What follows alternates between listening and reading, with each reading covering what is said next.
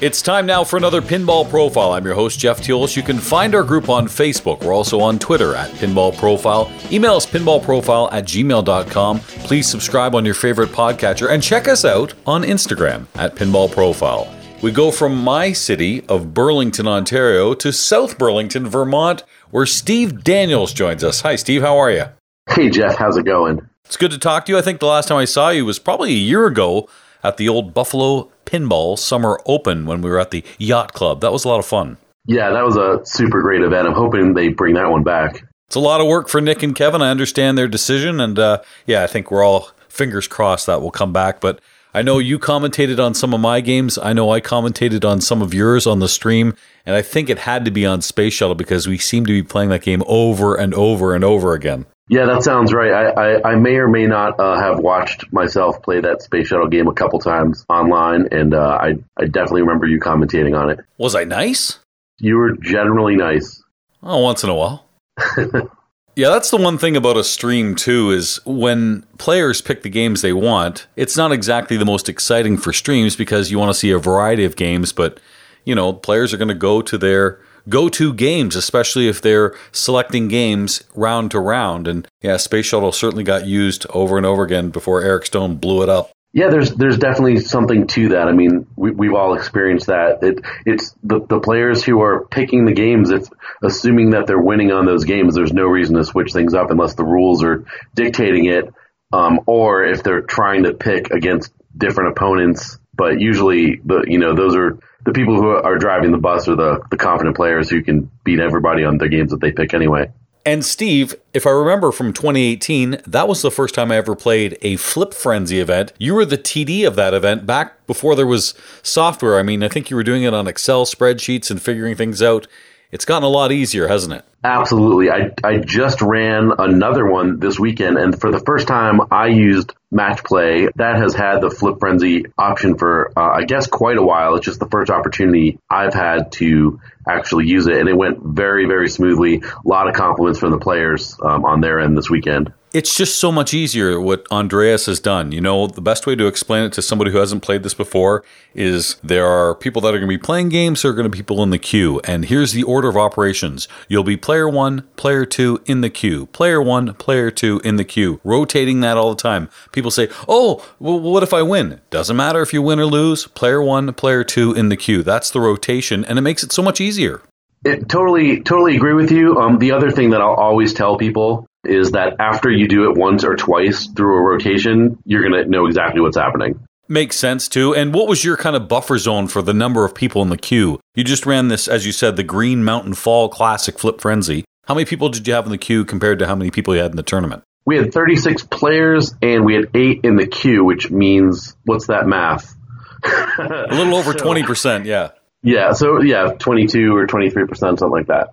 That's kind of the number they estimate. You want to have about 20% in the queue. Again, it requires a lot of games. If you have just the right amount of games for people playing games and not in the queue, when a person comes off, then they'd have to go back to that same game. You want a bit of a variety. You want to mix up too. So I assume you had more than 14 games. Yeah, we have 16 games at the Pinball Co-op Clubhouse. And yeah, as you said, we had 14 groups playing, and that worked out really well. We had one game go down the whole day that we couldn't bring back up, and so we still had that one buffer, like you said, and it worked perfectly.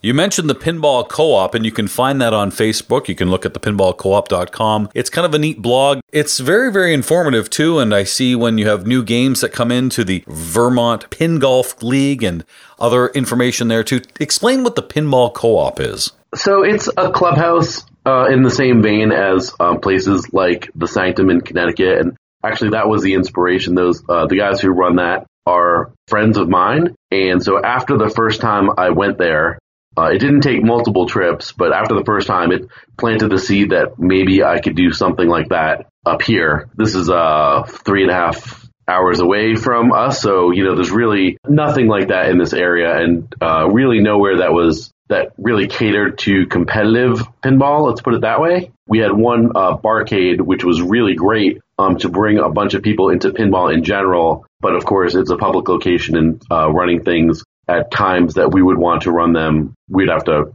run a schedule by them, among other things. So the idea grew that we would want to have something on our own to run things independently. And it took off from there. We were very lucky to find a location that works with our tiny budget. So that's a super helpful tip, which I know that when people are looking for this kind of thing, like that's the biggest hurdle that they have to initially figure out. Yeah, finding a location is definitely the big issue when you're trying to get one of these co-ops. And also, too, who's going to front the money? I mean, you have to have a lot of people involved. Who's going to put the games in there? Who's going to pay for the utilities? All those things have to be worked out.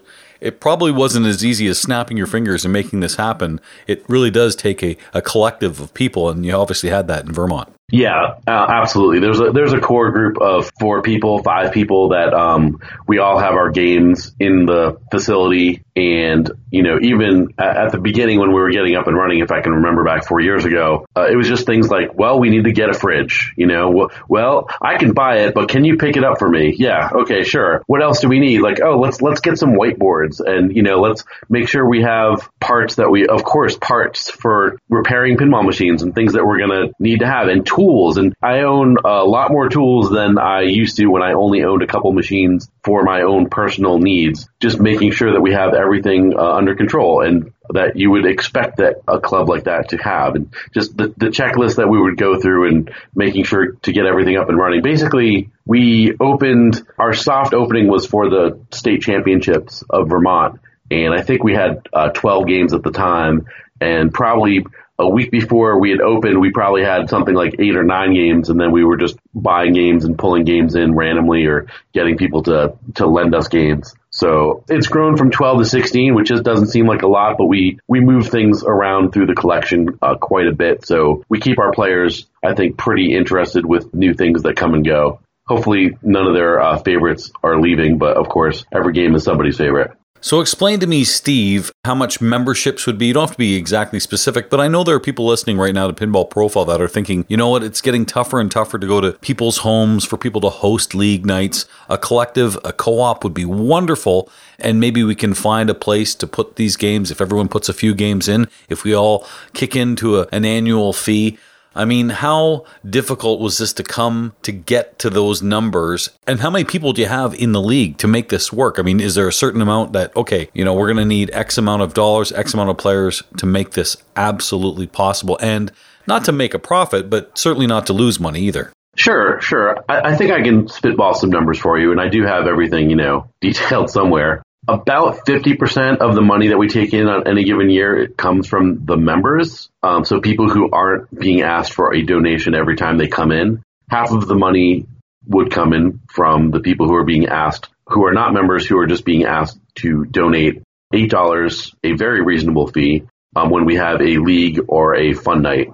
So I think I answered one of your several questions. What else do you got? What did I miss? I guess you have to have people willing to donate their machines and have them there. So if they break because of usage, who's there to fix it? Is it up to the owners to fix their own games? Is there a group like yourself with this great toolbox that gets in there and fix these games? How does it work for these co-ops? Yeah, I'm really happy to talk about the repair crew, especially because, as much as I do a lot for the co-op, I show up at repair nights. I try to organize the repair nights, but I'm not even 1, 2, or 3 on the repair depth chart. So we have a really strong repair crew who shows up every Tuesday night from 6 p.m. until things get done, which is usually not more than let's say 9 p.m. But we have a large contingent. It's been 6 or 7 or 8 people lately, and we will just have a punch list where we get through things that break, through the week up until that time, and things just get done. And so I think you were asking, let's say someone lends us a game, and let's say it's TNA, which we do have someone's Total Nuclear Annihilation in there right now, and let's say something breaks a part that we have on hand, we'll just replace that, it's coming out of the Pinball Co-op's budget. For games, even for something, it's unlikely that a game like that would have anything more catastrophic that we'd have to think about, $500 board or something like that. But even that, we tend to just be able to, we have multiple people, which is great, able to do board work for us. So things are just getting kind of banged out that way, and we don't have these multi-$100 repair bills for pretty much any problem that we run into. You mentioned earlier the first time you had a big kind of event there was the state finals. Now, you are the Vermont state rep. You've been that for how long now? As long as Vermont has had a state rep. So I think we can count state championships. We've had 5 of those. So that suggests that it's been 5 years. What do you think of the big shakeup in the IFPA with the new president coming in? Yeah, it's all we've been talking about, the state reps. We gather in our little groups and just chat it up, and it is the top topic of the day, I'll tell you that. I mean, it can't be worse than dealing with Josh. Be honest. You've had to deal with him for 5 years. How lazy is he? Be honest. Josh is very responsive. He's really great, very supportive. Anything I would ever need, he provides it in spades. No. And this interview is over. Just like that, Steve. We are done talking, all right?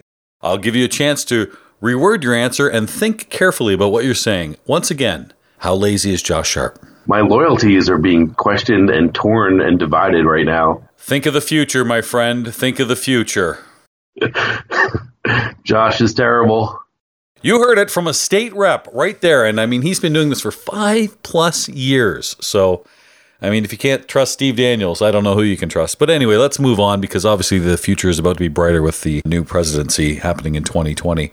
Make IFPA great again is the slogan. Anyway, so you kind of divide your time a little bit, obviously with the Vermont Pin Golf League and the NEPL, which is huge. But going back to Vermont for a second, Pin Golf League. Now, most leagues are maybe best scores, maybe they're direct play, match play. I don't know too many that do a Pin Golf League. I think that's pretty cool. Well, thanks. It's very, very popular, and I don't know if the pin golf part of it is the reason. I think that it's because it's a team format that makes it pretty popular, because that caters to it being a bit more casual, and also people are feeling like they have their teammates' backs and their teammates have their backs, and they can get advice and help on particular games. Let me just describe what the format of this league is if people are kind of wondering how that goes. Each night we have 6 machines that the tournament director selects any given week. And of course we have a bunch of machines to pick from. So we're trying to vary things up and make sure we go through the collection thoroughly. So of the 6 machines, 4 of those are for a given team are being played as individual games. So 4 4-player games. So the team marches through and plays those with pin golf objectives in mind. And then, so I said 6. And so then the other 2 would be split flipper games where a pair will play a split flipper on machine 5 and a pair will play a split flipper on machine 6. It's, of course, one pair of the teammates will play on one and the other teammates will play on the other game, if that makes sense, split flipper. And then the other thing that gets mixed in there, which of course happens if you're familiar with how pin golf format tends to work, is sometimes you have score objectives and sometimes you have other goals, like earn an extra ball in Metallica, say. So what I like to do and what seems to work pretty well is for each week I just have 1 or possibly 2 non-score based goals. And I feel like that allows the new players to kind of focus on at least one thing that they might not already be aware of. So that's kind of my goal for them. And it allows them to figure out how well Walker multi-ball starts in Walking Dead, or maybe get a couple 5x multipliers in Joker Poker or something like that. If they didn't realize that things were happening with the pinball machines where you hit certain things to make objectives happen within the game, this is a good introduction for that. The league, I feel like, caters to the new player pretty well, and it's proven that it's kept the interest of more than the beyond casual player as well. We have usually between 8 and 10 teams, so 32 to 40 players, 4 players each, which is pretty good for the space that we have. We actually will run in shifts on Wednesday nights. We don't have all 6 games going at once. We'll usually have 4 or 5 groups or 4 or 5 teams going in the first shift, and then whatever's left in the second shift, and then we'll also play on Fridays. So I try to be flexible with allowing people's schedules to work for whatever works for them. And for those wondering, it is IFPA sanctioned, but probably not the split flipper games, correct? Exactly. Yeah, you're totally on top of it. You're nailing 100% of this. So there's a team component with team trophies and team results, but the individual stuff is just based on the 4 holes per person per week. But it's so much fun. I mean, it's a great way to get to know the players in your league. It's a great way to explain some of the intricacies of the game that you may not know if you're a new player to pinball. Yeah, it's been really popular. We haven't even considered switching it up, I guess. It's been that popular where people look forward to it all the time. We have people who play in just that league. And there's quite a few of those people. Speaking of team games, I know you're close to the border there in Vermont, so you've been kind of keeping up the U.S.-Canada relations with the Champlain Cup? Yep, the Champlain Cup is a challenge series between Vermont as an entire state and Montreal as a city, and it's yet another team challenge, and so it's a team format where there's singles and doubles and split flippers and a whole bunch of different rounds. And it's a home and away series with the overall, for each year, the overall points in that home and away, the 2 different matches that determines the holder of the cup until the next time the challenge takes place. That's cool. I've only ever heard that once before, and that's what the Buffalo Pinball League does with the City Pinball League in Toronto. So Nick and Kevin on those crew come to Toronto and vice versa. They go to Buffalo, and Jack Tabin and some of those people kind of have these great little, fun matches too, international too. So that's neat to see that you're doing that with Montreal, and there's some great pinball places there for sure. Yeah, absolutely. People, that's among my goals for the scene in Vermont. I want people to get out and play in other places. And in this case, the other place is just an hour and a half away. That's how close we are to Montreal. So it's closer than a lot of other spots. Like if we wanted to go to Albany, New York, that's twice as far as that, basically, at least in terms of driving distance or driving time. And it's nice, too, that so many people have passports, too. That's great, because I know people that live right on the border and have never, ever crossed over into Canada, or Canadians who've never crossed over into the U.S. I'm like, what? You're right there. Yeah, absolutely. Not totally uncommon for people who just live up here to have one for that reason. It's just so close. So how's your playing been? I know you're one of the top players, certainly in Vermont, but you've excelled every time I've seen you. And with all the new games that have come out in the last few years, first of all, what are some of the ones that you kind of gravitate to? And again, how have you been playing? I have been playing okay. I think I've been playing a little bit less, traveling a little bit less, just picking and choosing the tournaments that I want to travel to. I always make it to Pinburgh. I will tend to go to New England Pinball League finals, things like that. That's a very large. If you want to talk about how giant the New England Pinball League is, by the way, that's a whole other story about how amazing that league is. Yeah, just been okay. I think that I topped out around 150 in the world. And then everyone else in the world got really good, and I haven't played as much, apparently, and I think I got worse. And now I'm in like the 300s or something like that. But, oh God, maybe it's 400 by now. But so I'm somewhere in that area, and that's totally fine with me. What I've been noticing lately is either over people's shoulder or watching on stream, like watching people play.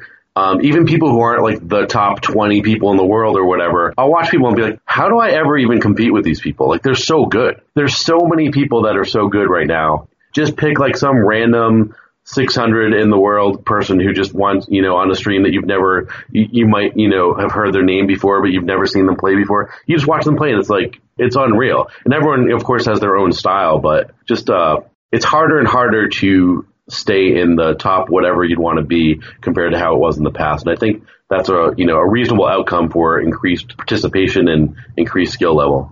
There are so many more tournaments now. There are so many more players. You're right. It's really about the volume of play. But one thing I've learned in this Pinball Profile World Tour that I'm doing, I go to different places and I see so much talent. It doesn't matter what their ranking is. Maybe they just play locally. Maybe they don't play a lot of tournaments. The skill is there. People are learning. They're learning online. They're learning from tutorials. They're getting deep into the rules. And it's tough to remain near the top. I tip my cap to people like Raymond Davidson and Johannes Ostermeyer and all these greats, because there are people knocking at the door that are just so darn good. And you and I are both seeing that. Yeah, absolutely. I've always felt like, my skills were just okay, and they're, not changing except maybe for the worse. And the one place I could have an advantage would be to be familiar with as many games as I could, either with a lot of direct experience in owning the machines, or just, watching some videos or reading. Like, I guess I'm referring specifically to preparing for Pinburgh. So I'll just make sure that I have at least some general sense of how to play everything, at least, and maybe more than that. But that used to, when I played my first Pinburgh, however many years ago, that was kind of good enough. And that would be enough. And maybe the average person I would play in my middling rungs, where I'd be finding my competition, that would be enough to do well against those people. But now it's with pin tips and with people having the same idea, it's harder and harder. And so I don't begrudge anybody, but it's just recognizing that advantage is definitely going away. I'm shocked when you say that you try to have knowledge of all the games in Pinburgh. There were over 300 games. There were 87 banks. You get the list and you take a look and you go, okay, let me find out something about that. Wow, that's amazing. Considering you're only going to play 40 of those games. I'm one of those people that has a spreadsheet that I willingly will share with people if they ask, and I've done that with many, many people, that has a list of every game that when the Pinburgh banks come out, I just will have. From year to year, it's really great because, let's say for this past year's Pinburgh, when that list came out, there were only maybe 20 or 10 games that came out that I didn't already have notes on. So the maintenance of that list has really not been too bad, even with them adding banks of games. But the first time I ever had to do it, when it was, even with the 400-player Pinburgh, which is what it was when I started, just diving in and writing down my thoughts on 100 games all at once, that took a good amount of time to do that. And now it's maybe a couple days of semi-intensive work lately. And code updates, too. You have to refresh your notes when you see some of that. Boy, we've seen a lot of code updates lately. I'm sure you're just as excited as I am when you see games that are even a few years old get these great updates. I'm sure you've played Ghostbusters with the new code already, but I have not. I have less of an excuse for that particular title because I'm only a half hour away from the nearest Ghostbusters on location. But when it comes to a lot of the newer titles that are coming out, if I want to have those on location somewhere, I have to be the one buying them or roping someone else into buying them or splitting them with someone. So we have an Iron Maiden at the clubhouse, getting back to that topic, and that's the latest machine that we have. I'm thinking about Jurassic Park, I guess, of course, because it's Keith Elwin and it's really great.